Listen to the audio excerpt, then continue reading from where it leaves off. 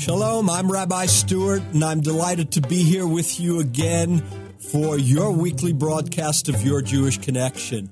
You know, we're right in the middle of celebrating the Feast of Sukkot, 7 days, the Feast of Tabernacles in English. And as I told you, it is my favorite of all of God's appointed festivals. You know, 2,000 years ago, Yeshua celebrated Sukkot in Jerusalem. And today we're going to take a look at that because he made an announcement that changed the course of the world, and that announcement was made on Sukkot. Stay tuned.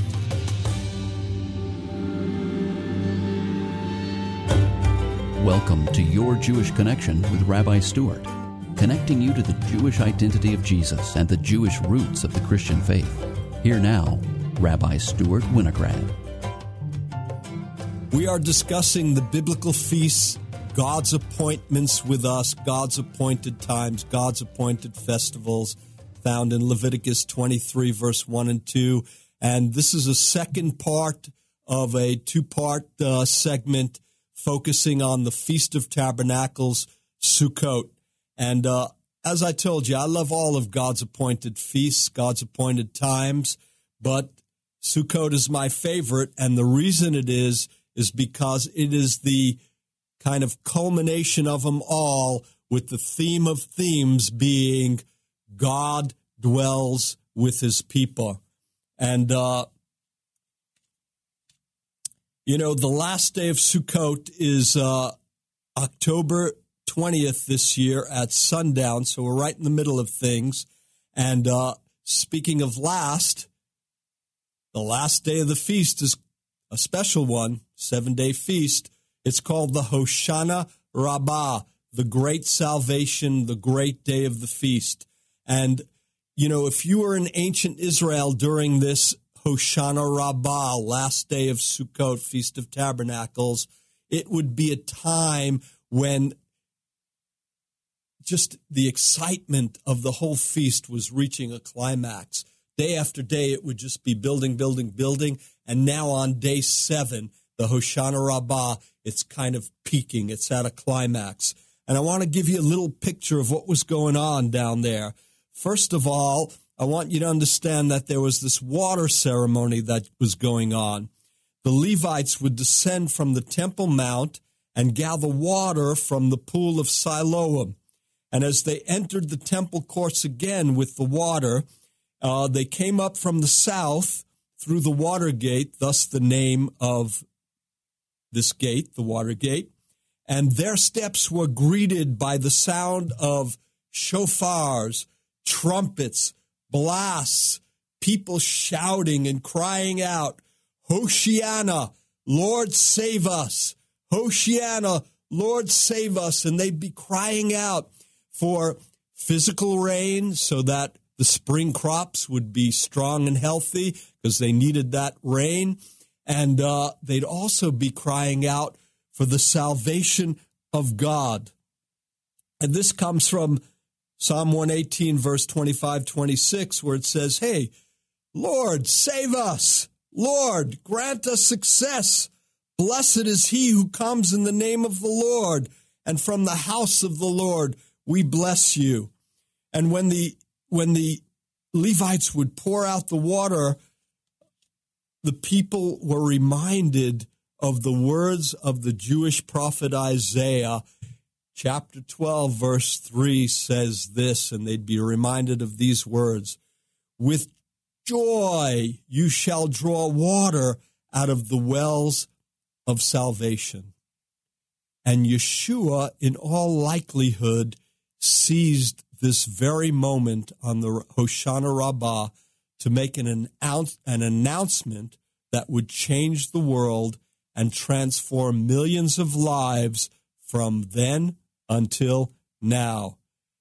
Let's take a look at it. It's recorded in John chapter 7. I'm going to start with verse 14 so we get a little intro, and then the key verses are 37 through 39. So about halfway through the feast, verse 14 says, Yeshua went up to the temple and began teaching. So it was kind of in the middle of the Feast of Sukkot. He didn't go right at the beginning. He went in the middle because he had a purpose. He told this to his brothers earlier in that chapter.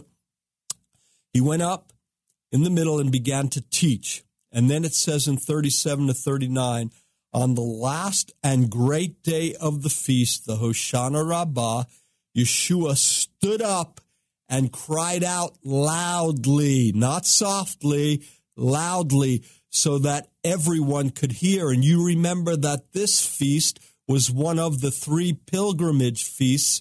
So there were Jewish people from every known nation under heaven at the time gathered together at the temple in Jerusalem. God chose this time to make this announcement because it was strategic. And he says, if anyone is thirsty, let him come to me and drink. Because whoever believes in me, as the scripture says, out of his innermost being will flow rivers of living water. Verse 39, now he said this about the Holy Spirit, whom those who trusted in him were going to receive, for the Spirit was not yet given, since Yeshua was not yet glorified, meaning that he did not give his life yet, rise from the dead, and ascend into heaven. So here we have it. Yeshua says that on Sukkot, as the people are crying out for the waters of rain, physical waters, and the waters of salvation, spiritual waters, he said, here it is. I'm it. You got to come to me. You want it? You want the blessing? It's me. You want the salvation? It's me. You want the spiritual waters? It's me. And you remember he was the one who was giving spiritual food and drink. We pointed this out last week to the children of Israel who wandered in the desert for 40 years during the time of Moses. So he is proclaiming this now on the Feast of Sukkot, the Feast of Tabernacles. And we know that this was fulfilled in Acts chapter 2 when the Holy Spirit fell on the disciples, the apostles and disciples, and people who embrace Yeshua receive the Holy Spirit. What an amazing gift, God dwelling in us. God dwells with his people, the key theme of Sukkot. And I want to share a personal story about Sukkot that will really bring home some important truths. We're going to call this Sukkot with Umbrellas, 2004. It occurred in 2004. At that point in time, my wife and I were living in Minsk, Belarus, capital city of Belarus, Minsk, and part of the former Soviet Union. And it was very difficult to rent meeting halls for services during that time. And just recently, we were told that our Yom Kippur Day of Atonement service would be the last that we can have in this hall. And we could not find another hall to rent in the entire city in order to have our Sukkot Feast of Tabernacles celebration, which is only 5 days after Yom Kippur. And so my wife Chantal, we were all praying, and my wife Chantal saw a picture of tents in her mind, like sukkah, and she saw them in the forest outdoors. And so even though this was the rainy season, she said, I think we're supposed to have it outdoors and it's going to be great. And everybody on our leadership team opposed it at first and said, no, it's going to be cold, rainy, people won't come, they're going to get soaked, it'll be like just a mess.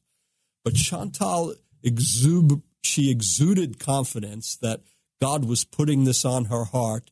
And then one of our leaders agreed, and then we were all convinced, and we said, okay, we'll go for it. We're going to have Sukkot in the forest outside. So the preparations were made, and then the night before, torrential rains. And you can imagine how my wife Chantal felt. So she's up praying and praying and praying. And as she's praying, oh, Lord, stop the rain, we need good weather. And there would be moments when it seemed like the storm was letting up, and then just a few minutes later, boom, another gush, and it would be pouring rain. And she was starting to imagine, oh, my goodness, I blew this completely, complete failure. And but God was saying, calm down, Chantal. and just listen. And so he got her attention. And once Chantal stopped praying, sometimes you got to stop praying and just listen. And when she stopped trying to convince God to stop the rain, God spoke to her heart, and he said, "Is the sign of my blessing a sunny day?" And she said, "No." "What is the sign of my blessing?" God asked her. And she said rightly, "It's you, your very presence with us." And at that moment, when she answered that, this amazing peace and calm came into her soul. And it was raining a bit when people came, and lots of people came. They came with umbrellas and good attitudes, and we had the most joyful Sukkot celebration in all of our lives. Why? Because God didn't honor us with a sunny day. He honored us with a very strong manifestation of his presence. And people were, if you allow this kind of language, were bathing in the love and goodness of God. And I think it was the first ever messianic dance with umbrellas, because while it was drizzling, people were holding their umbrellas, and just the praise and worship was music was going, and people just grabbed their umbrellas and were dancing to the Lord in celebration for his goodness and kindness. It's our best and most memorable Sukkot celebration ever, and it wasn't because he gave us a sunny day. It was because he moved powerfully in our midst. He, God, the theme of Sukkot, Yeshua, the Holy Spirit, dwells with his people. And so I want to talk more about this super important, supernatural topic. Stay tuned. We'll be right back after the break.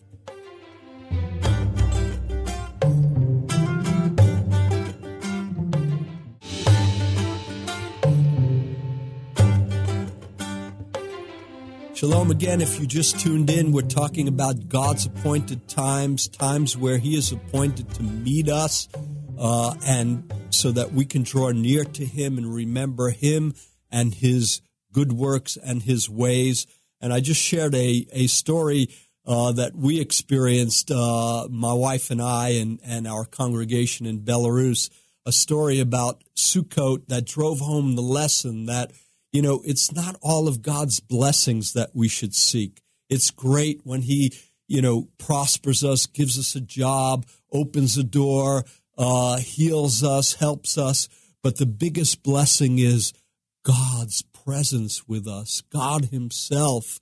And this is why that saying was developed, that we should seek his face and not his hand, because when we seek his face, we're going to also receive his hand outstretched to give us all of his blessings. So I want to encourage you, focus on developing an intimate walk with Yeshua. The theme of Sukkot is God dwells with his people, and he wants his people to be in intimate fellowship with him and to dwell with him. You know, Yeshua told us about receiving the Holy Spirit on Sukkot, the Feast of Tabernacles. And I want to remind you why God gives us the gift of the Holy Spirit. It's written in the book of Acts, chapter 1, verse 8. It says this, and these are the words of Yeshua: "But you will receive power when the Holy Spirit comes on you, and you will be my witnesses in Jerusalem, in all of Judea, Samaria, and to the ends of the earth." You see, the purpose of purposes that God gives us his Holy Spirit is so that we would be receivers of the love and power of God, but not just to keep to ourselves, so that we can share it with those around us, our family members, our brothers and sisters in the Lord. But equally important, and so often we just lose focus on this, equally important and based on Acts 1:8, so that we would let those rivers of living water that Yeshua spoke about in John chapter 7, the Holy Spirit, rivers of living water, life, truth, love, mercy, kindness, rivers of living water would flow out of us. Where? To the people who need to know that Yeshua loves them, died for them, and gave his life for them. And so where are we supposed to do this? Do you need to travel across the oceans to do this? No. We should do this everywhere, where we live, when we're in the supermarket, on the street, in our neighborhoods, in our homes, in our workplaces, coming and going. That's where we should do it. We should be filled with the Holy Spirit. That should be our goal. And so that being filled with the Holy Spirit, we can let rivers of living water flow out of us. When do we do it? All the time. And when we're not doing it, we're just getting refilled. And why? Because Yeshua wants us to. He's depending upon us. He said that he is sending us to be his witnesses in Jerusalem, Judea, Samaria, and to the ends of the earth. The Holy Spirit is our comforter, and that's great. He's our strength, and that's great. He's our guide, and he leads us into all truth, and that's great. And we should embrace all that, appreciate all that, enjoy all that. But let's not ignore the fact that the Holy Spirit was also given to us for others so that we would be a light in their lives, helping them to walk with Yeshua or to find him. You know, it was Acts 1:8 in a sense that took us to Belarus. My wife and I and our 4 children, we moved from our dream home in New York to Belarus in 1995. And it was because Yeshua gave us a calling, and he put it in our hearts, and he said, I want you to bring my love and the gospel to the Jewish people and all people in Belarus. It is a broken land where communism just caused economic and spiritual poverty. And so we said yes to the call. And when we got there, we understood that the people were in desperate need. You know, some people look in desperate need and other people don't look in desperate need, but they're both in desperate need. You know, the guy in the multi-million-dollar mansion with all of the best toys, he may not look like it, but if he doesn't have the love and salvation of Yeshua, he's in desperate need of it. And the people in Belarus, they looked like it, and they were in desperate need of the living waters to flow out of us. And God indeed was moving powerfully, and we were just seeking to hang on to him. And I want to encourage your faith with some wonderful stories that happen in Belarus. But then I'm going to move on here to just some great stories that are happening here in North America as well. So here's one. We were doing our first ever baptism or water immersion mikvah service. And I think we were immersing about 20 people. And there were a bunch of people because, you know, all of this was new there. So there were a bunch of people that were not only friends and relatives of those being immersed in water, but others that wanted to know what was going on, and they were watching. And there was one Jewish woman named Zoya, and she had this big growth on her hand. And nobody prayed for her during this service. Nobody. And suddenly she was shocked and told the woman next to her, who was a member of our congregation in Minsk, oh my goodness, this growth on my hand is going down. And within a few days, it was completely gone. No medical reason for it to disappear. It should have just kept staying the way it was. And it was a miracle healing. And Zoya gave her life to Yeshua, the Messiah of Israel, the Savior of all. Until the day that she passed on to be with him in eternity, she had a home group in her home because she understood that once you're saved, you need to give your life in service to the Lord and service to others. What a great story. I want to tell you also about Mikhail Israelovich. I think I might have told this story once before, but if you missed it, this was a man who was living in a kind of very simple wooden cottage. He was living alone, but guess what? He couldn't get out of his bed, and he didn't get a whole lot of visits. And so his nephew would take care of him a few times a week, and that was it. It's amazing the man survived. But one of the members of our congregation, a babushka, a grandmother, found out about him, and she began to visit him. And one day she came to me, and she said, Rabbi Stewart, I'm visiting this man, and I'm following your teachings because when I started to visit him, his whole home, it smelled terrible, and he was as mean as the smell in his house, and I just started praying for him and casting the devils away from him and telling him how much God loves him and wants to give him a new life. And he's accepted Yeshua, and he wants to get immersed in water, but he can't walk. Will you come to his home and immerse him? And I said, of course we will. So I went with 3 other guys because we had to lift him up. And when we got there, we explained to Mikhail what it meant. We understood. He understood about salvation and water immersion, and we carried him to the bathtub, and we immersed him in water. We didn't pray for his healing. And then we said, Mikhail, we're gonna take you back to your bed. And you know what he said to us? No, I will walk. And we go, what's he talking about? It had nothing to do with my faith or the faith of my elders. Mikhail had an understanding from the Lord that when he got immersed in water, he was going to walk. And so we helped him out of the tub, and he walked to his bed. And then till the day he went to be with the Lord, he took public transportation, a bus and a metro, and with his little stick, and he came to service on time, by the way, week after week, every Sabbath, And this was just amazing, but this is another manifestation of God, the supernatural God, dwelling with us. I also want to tell you about a couple of stories from here in America. I remember when I was in Florida ministering in a congregation, and we were in Starbucks because the rabbi's wife wanted to get some coffee. And I'm standing online. I was going to get some tea. And I turn and I see this big muscular guy. And I'm just gravitated to him. And so I start walking. I just sensed the Holy Spirit wanted me to go to him. So I start walking to him. And I didn't know what I was going to say. But then I said to him, do I know you? Do you know me? And he said, I don't think so unless you visited me down here in this factory. I said, no, I'm just a visitor here for a weekend. I said, did you ever live in New York? He said, no. And I said, then I'm pretty sure this is why I'm supposed to be here talking to you. This may sound strange to you, but this is it. And this is what I said to him. I said, God wants you to know he hasn't forgotten you. He has a good purpose for your future, and he remembers you. He loves you. Well, his girlfriend next to him starts jumping up and down.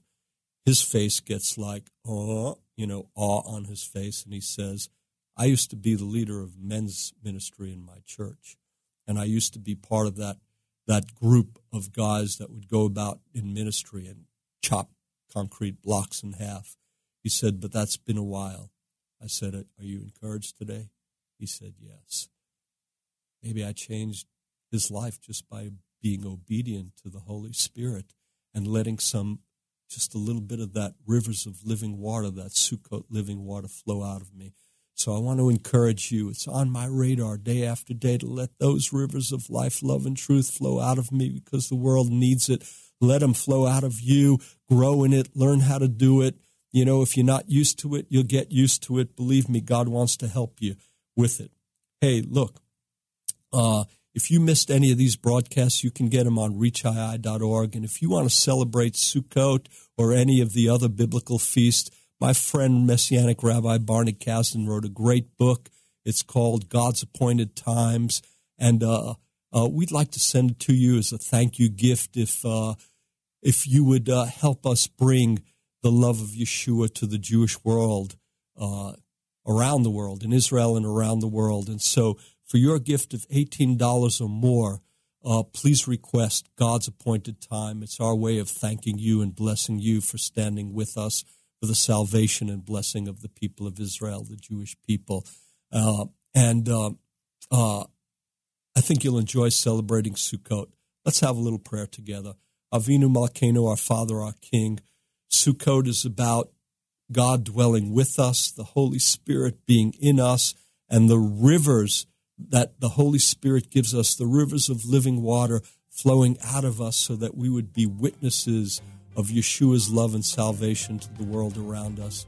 Lord, strengthen us, give us courage and boldness to do this more fully and more often than ever before, and may you be glorified, many people blessed. In Yeshua's name, we look forward to catching you next week at Your Jewish Connection.